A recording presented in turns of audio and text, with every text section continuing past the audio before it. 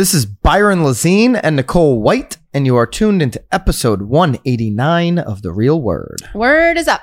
All right, we've got a topic, opinion topic on Inman to lead off that had a lot of comments. It's a juicy topic. There was some back and forth. Can't wait to get into that leading off. We've got some office conversation and the biggest listing cliches in real estate as the marketeer. All right, so racket number one. Listing feedback doesn't matter, so stop worrying about it, Nicole. Stop. I know you've been up all night worrying about this. Oh, worrying about my feedback? Worrying about feedback. Always. Worrying about this topic. Mm-hmm. So, opinion piece written by Teresa Boardman. She's been doing a lot of good writing on Inman lately. Before we get into her opinion, yes. What's your opinion? Well, it's interesting. Like as a listing agent, you're talking about? As a listing agent. Yes. On feedback. So yes. Let's pretend I'm the seller. What's your suggestion to me on I want feedback or I expect feedback? This is before maybe the listing. How would you explain it to me? Well, I mean, I do explain that where we won't always get feedback, but I'll do my best to get feedback. I will say, though, that if I'm like highly dependent on feedback, I'll pick up the phone and call the agent and try to get something out of them. A text, a phone call. At least more. How many times do you try? What's your? I would text and call, and if they don't call me back, I'll let the agent know, or I'll let the seller know. Like, obviously, that they're not interested if I haven't gotten any feedback. Because again, I'll be honest, as a buyer's agent, I am probably one of the worst when it comes to filling out those automated sheets. I rarely, unless I really feel like there was something important for them to know. But what is very interesting, again, and we'll get into this article, I am curious what your opinion is, but there are some very interesting things in here about like confidentiality and, you know, should we really be taking the buyer's agent's opinion, not the buyer's opinions, but a lot of times you just get the buyer's agent that they're filling out on showing time. What they're in, that's all you're getting. One of the targets on there is how is it priced? Obviously, every buyer's agent is going to say that it's overpriced because what are they doing? Like their job. Or priced well. I mean, you could be not. I always say that it's over. If my buyer's interested in it, I'm 100% going to say that it's overpriced. Sure. That's part of the negotiation. What I'm saying is, if you're not interested, a lot of times you see prices right. Somebody's not interested in that property. So if not interested, how's the price? Just right. Well, I do not interested, and I said it just doesn't suit their needs. But I don't even get into pricing. You don't recommend price if they're not interested? No way, not at that point. All right, so Teresa says it doesn't matter how easy it is to provide feedback through technology now. What about what would you? I'll give mine.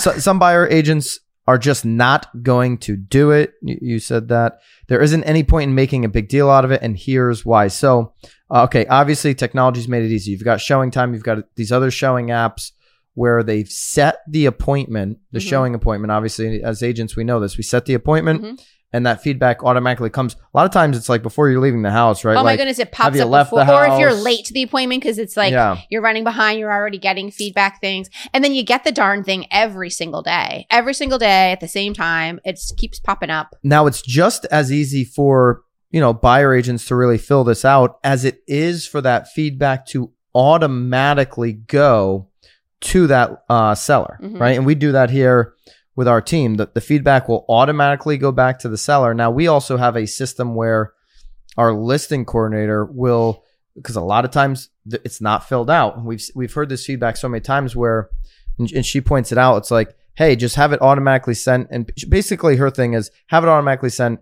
and tell your sellers we're not going to get 100% of feedback. So educate them ahead of time. And it is what it is. It is what it is. Maybe you clip that little thing in there. You know what I'm talking about there? I don't. It is what it is. But, so you may not get the feedback, right?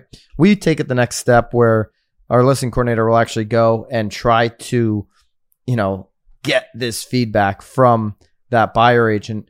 But great point is that you made, you're getting the buyer agent's feedback. You're not really often getting the true feel from the buyer. And if they're not interested, what does it really matter? If you're working price as a listing agent, you want to collect feedback potentially. Well, I think at that point, that's when you make the phone call. Hey, listen, I know you had a showing. Any feedback, you can give me would be greatly helpful because, again, it's been sitting on the market for 30 days and I want to know. So, that's when you start tapping into your relationships with the agents and not necessarily what truly the buyers think. But sometimes you should have just done a better job educating them up front on the price of the market. For you sure. know, you knew the market. You can, if the market's shifted in 3 weeks or 6 weeks since being on, you can show them the changes in the market. You have the data. So it's funny though. You should just do a better job up front. Because isn't that like I feel like one of the main reasons, and again, we haven't seen town tours in they talk over about that, like, a year. Like sellers will be like, I want all the agents to give feedback. In our market, the broker open tour is not a big thing. You go to like Greenwich, Connecticut, or parts of California, the broker tour is still a big thing. But it's honestly a big thing. Usually, again, unless it's like a new listing, but typically agents are putting a house on a town tour. And I'm just talking kind of specifically maybe for our area, because it has been on the market for a bit and they're looking for the feedback. They're looking for agents to go in and fill out the little info sheet so that they have a little bit more ammunition to hit them up. Here's the only value I see in a broker tour.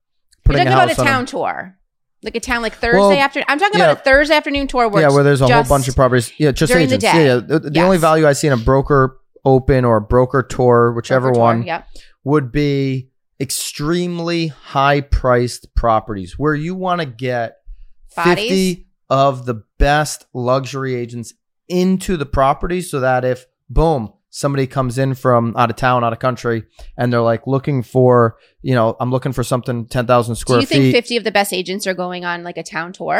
In those markets, a lot of times they are. I'm just talking about California. Here. Yeah. No, here in our market, no. And I'd love in the comments what's happening in your market with broker tours. Are they happening? If you're in a median price point market, the broker tours will always be a waste of time. Okay, it'd be a good opportunity maybe to drink. I think if you're a new agent, I think go it's on a them. great It's a great opportunity education for to you. look at the houses, see what the prices are. But value to the seller, because we represent the client, right?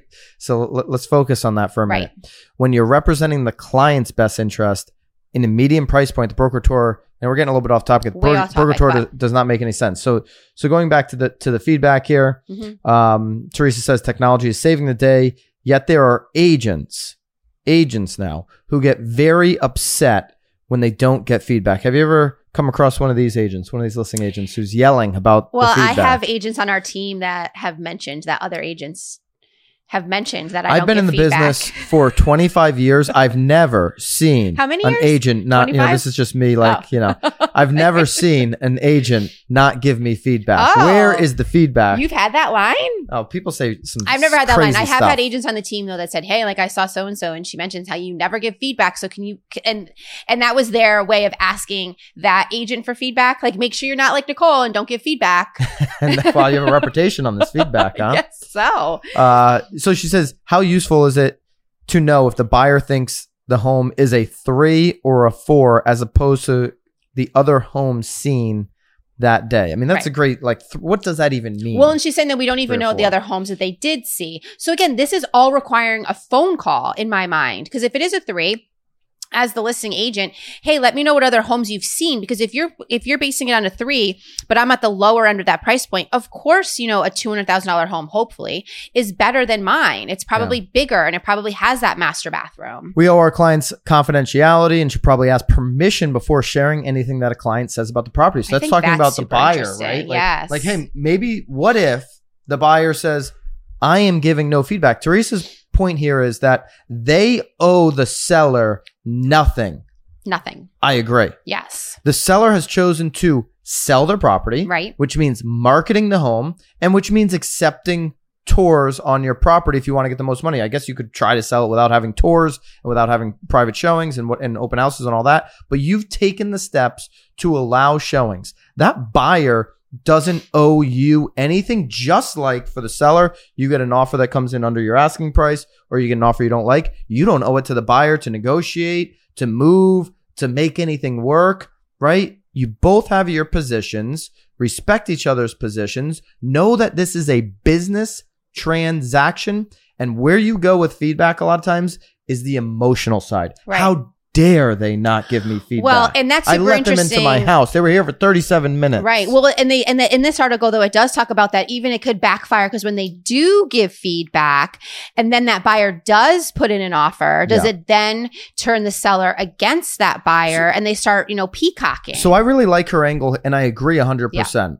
The buyer doesn't owe feedback. And so you can't get blood out of a stone. If the buyer agent can't get feedback, or the buyer agent's not willing to give feedback because of a strategic position that they are taking, maybe they're going to go look at other 3 houses. Maybe 2 of those 3 are the top choice, but they're going to come back to this one potentially as a fallback in this market. I miss out on these 2 offers. If this is still on the market, I may come back. I think so at you that have some strategy there. Well, I think though at this point though too, I will write that in if I do have a buyer that is interested, but this is the beginning of their tour. I don't necessarily give feedback. I'll put in there, hey, my buyer is really interested. Please let me know if you get any offers. So my punchline is this is an emotional. Oftentimes when the seller is really passionate about feedback, this is more of the emotional side, and it comes down to the agent ahead of time, the listing agent, really educating. She says recalibrating how their they're expectation for sure about the process, which is really the job of the listing agent from the moment they take that listing. I mean, you have to be preparing them for every case scenario. Read the comments though. I haven't read them yet. We linked this. I imagine that there would be a lot. That's why I was kind of excited to hop into it. We always link up the article, so if you're on YouTube, you'll be able to check that out. If you're on YouTube, by the way, we'd love for you to consider subscribing if you enjoy this content. But Ed says it's called professional courtesy. But again, and Ed, I would, if you can't get feedback or you can't get blood out of a stone. So I mean, what are you going to do with that? Professional courtesy might just be, hey, enjoyed the tour. Thanks for letting us in. Thank you for letting me in. What does that do for your day? Yeah. Nothing.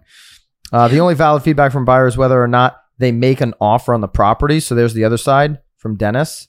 Well, I agree. Again, if I haven't been able to get feedback, they clearly don't like the home. I mean, period. End of story. It doesn't matter if Shirley doesn't like it because Barbara is putting in an offer. Dave disagrees with the article. It helps listing agent overcome sellers that think their home is worth more. I always give feedback when I show a listing. Now, Dave, the buyer doesn't care about the listing agent or the seller if they're moving on from the property. They're on a mission. Or that you overlisted it and you're trying to get a reduction. They're on a mission to buy themselves a home. So why would they care? Now, as the buyer agent, if I'm the buyer agent, you're the listing agent, and I've got a great relationship with you and I want to keep that relationship, and you just say to me, hey, Byron, what's the feedback? Well, my buyer's not willing to give feedback. Well, what's your opinion? Hey, I think you really overpriced it, Nicole. How many martinis did you have with the seller when you took the listing? You have to pick up the phone. Right? These are all phone calls. I may give you, and that's a phone call or a text if if we know each other. I may give you just my opinion. You're not going to call me a drunk over feedback either. Not when the seller's going to see it. That's right. Going to be a phone conversation. Of course. Someone had to say it. Sam says, "Well done." So a lot of people like the article. Some people disagree. And so a lot of good comments there. I thought it was a really active comment box. I will say though that it is, I never really thought about it as the confidentiality side because it is. I mean, what your client, if you're representing the seller or the buyer, what they are saying is confidential. I mean, so it does actually, bring up some interesting points that I'll hop on that horse and well written short piece. All right, moving over to Realtor Mag. Okay. Bracket number 2, co-working spaces surge amid return to office uncertainty. So WeWork, was it WeWork? It's WeWork, yeah. It's WeWork. They had one of their best quarters. No, not month. July. July, okay. July was their biggest month, yeah. July was their biggest month on record. So you're seeing a lot of people now going out of the house and going into an office, but co-working spaces specifically. Your take on that? I think that's a little... It strikes me as odd because, co-working is with a lot of people that aren't all maybe on the same protocol. I guess maybe the co-working space would have a certain protocol, but your take on it? Well, I guess I'm not overly surprised, to be honest. I mean, if we are, again, we're near a big city. So if individuals don't have to go to the city and they're now, living in a home that's further away from the city, I think that they probably do want to get out of the house. So they're finding a local spot like a WeWork or whatever it may be. Maybe there's even just an individual that they want a body in their office. So they can now leave the house, but not have to go to the physical office.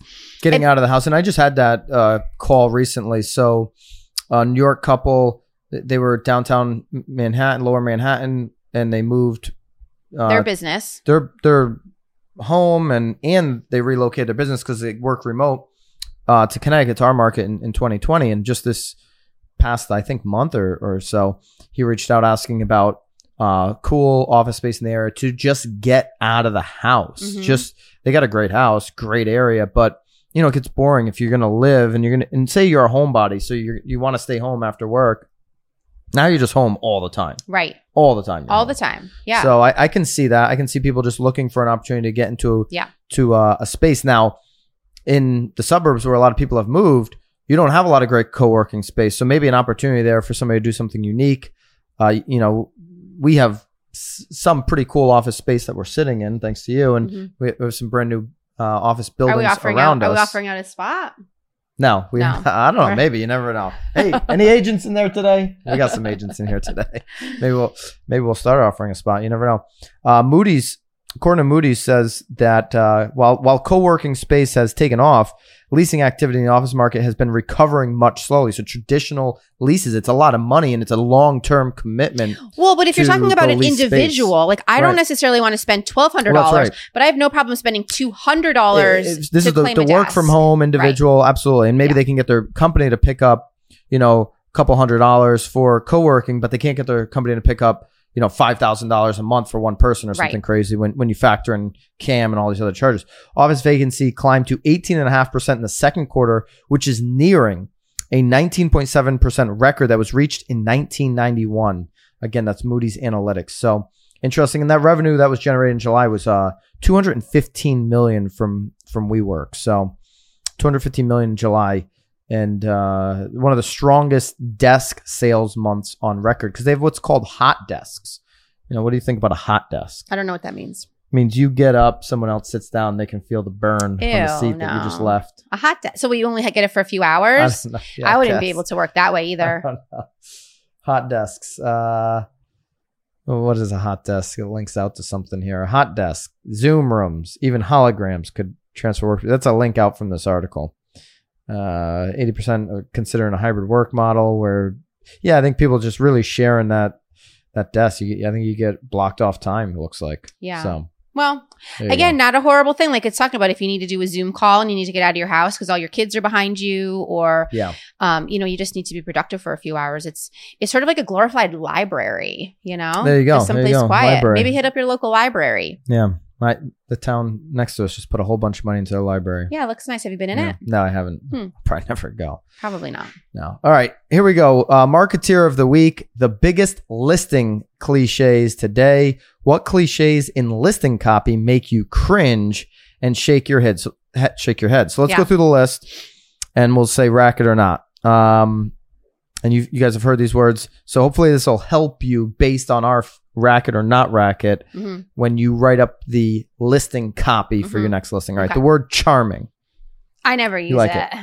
You don't I never use it. All right. Charming? So we're both rack it on that one. Charming means small, right? Yeah. Charming's terrible. Dream home. What do you think of dream home? I don't mind dream home. Yeah, I don't mind dream home. It's a great headline. Yeah. Yeah. I'm a dream home. So not a lover. rack it there. Sun drenched. I don't even know what it means. Sun drenched. It sounds very wet. Sounds like you're. Sounds. I don't like to be wet. Sounds like you're out on the beach on vacation. I don't know. Maybe. I don't know. It's on vacation. I'm neutral on sun drenched. I don't like sun drenched. You got beachfront property. I don't know. Well, what if someone doesn't want the sun? I don't want to be sun. Then my floors are going to fade. Sunroom, sun drenched. I'm neutral. I don't You're think out on that. Room. Okay, so. A rare offering and flooded by natural light. Again, it's wet. And flooded by natural light. You don't like the word flooded. I would say flooded. I would stay away from the word flooded in any description because sometimes people might just be scanning and they might see flood and be like, oh, flood zone, moving on. Flood, moving on. Yeah, I don't like that one. All right, so that's a racket. Move in ready. I don't mind it. That's a big cliche there. I don't mind it. I feel like the broke agent needs this list. He could do a meme for every single one. Unblemished basement ready for your imagination. Unblemished, awful. It's like a zit. It's like Total you're popping rack, it. It's like you popped a zit. Mid-century. That's classic stuff. I don't think that's a cliche. I think that's just classic. If it's a mid-century build, you can use mid-century. Well, that's what they're saying. If it's the actual build instead of the aesthetic of it, because they're saying you unless can use it's architecturally significant. And that's what my point is. Sometimes as long as it is mid-century. Yeah, I think. But if the furnishings are mid-century, that's not really right. Necessarily you're not selling the furniture. Yeah. Right. So unless it's architecturally significant, they're saying that it would be okay. So yeah, and the other use would be a racket. Yeah. Stunning views. It doesn't bother me. Doesn't bother me. Stunning views. What would be your other word? Are you going to synonym stunning? I synonym a lot. I highlight in synonym. Let's see. What would be a synonym for a cinnamon? Cinnamon? Well, what would you use besides stunning? I mean, it has freaking views. Gorgeous views, no. Bobby. Jeez. Bobby, Jesus. the camera going with gorgeous views. Wow. Yeah. And he comes up with our headlines for our videos. I might describe the view, views out to Long Island Sound or, something like that. But what if it's not Infinity a water? Views to Infinity? What if it's not even a water view? All right. You could have a nice tree view. This is why I don't write our listing copy. Yeah, none of us do. Will not last long. Oh my God, I love that. Especially when it's been on the market for like 90 days.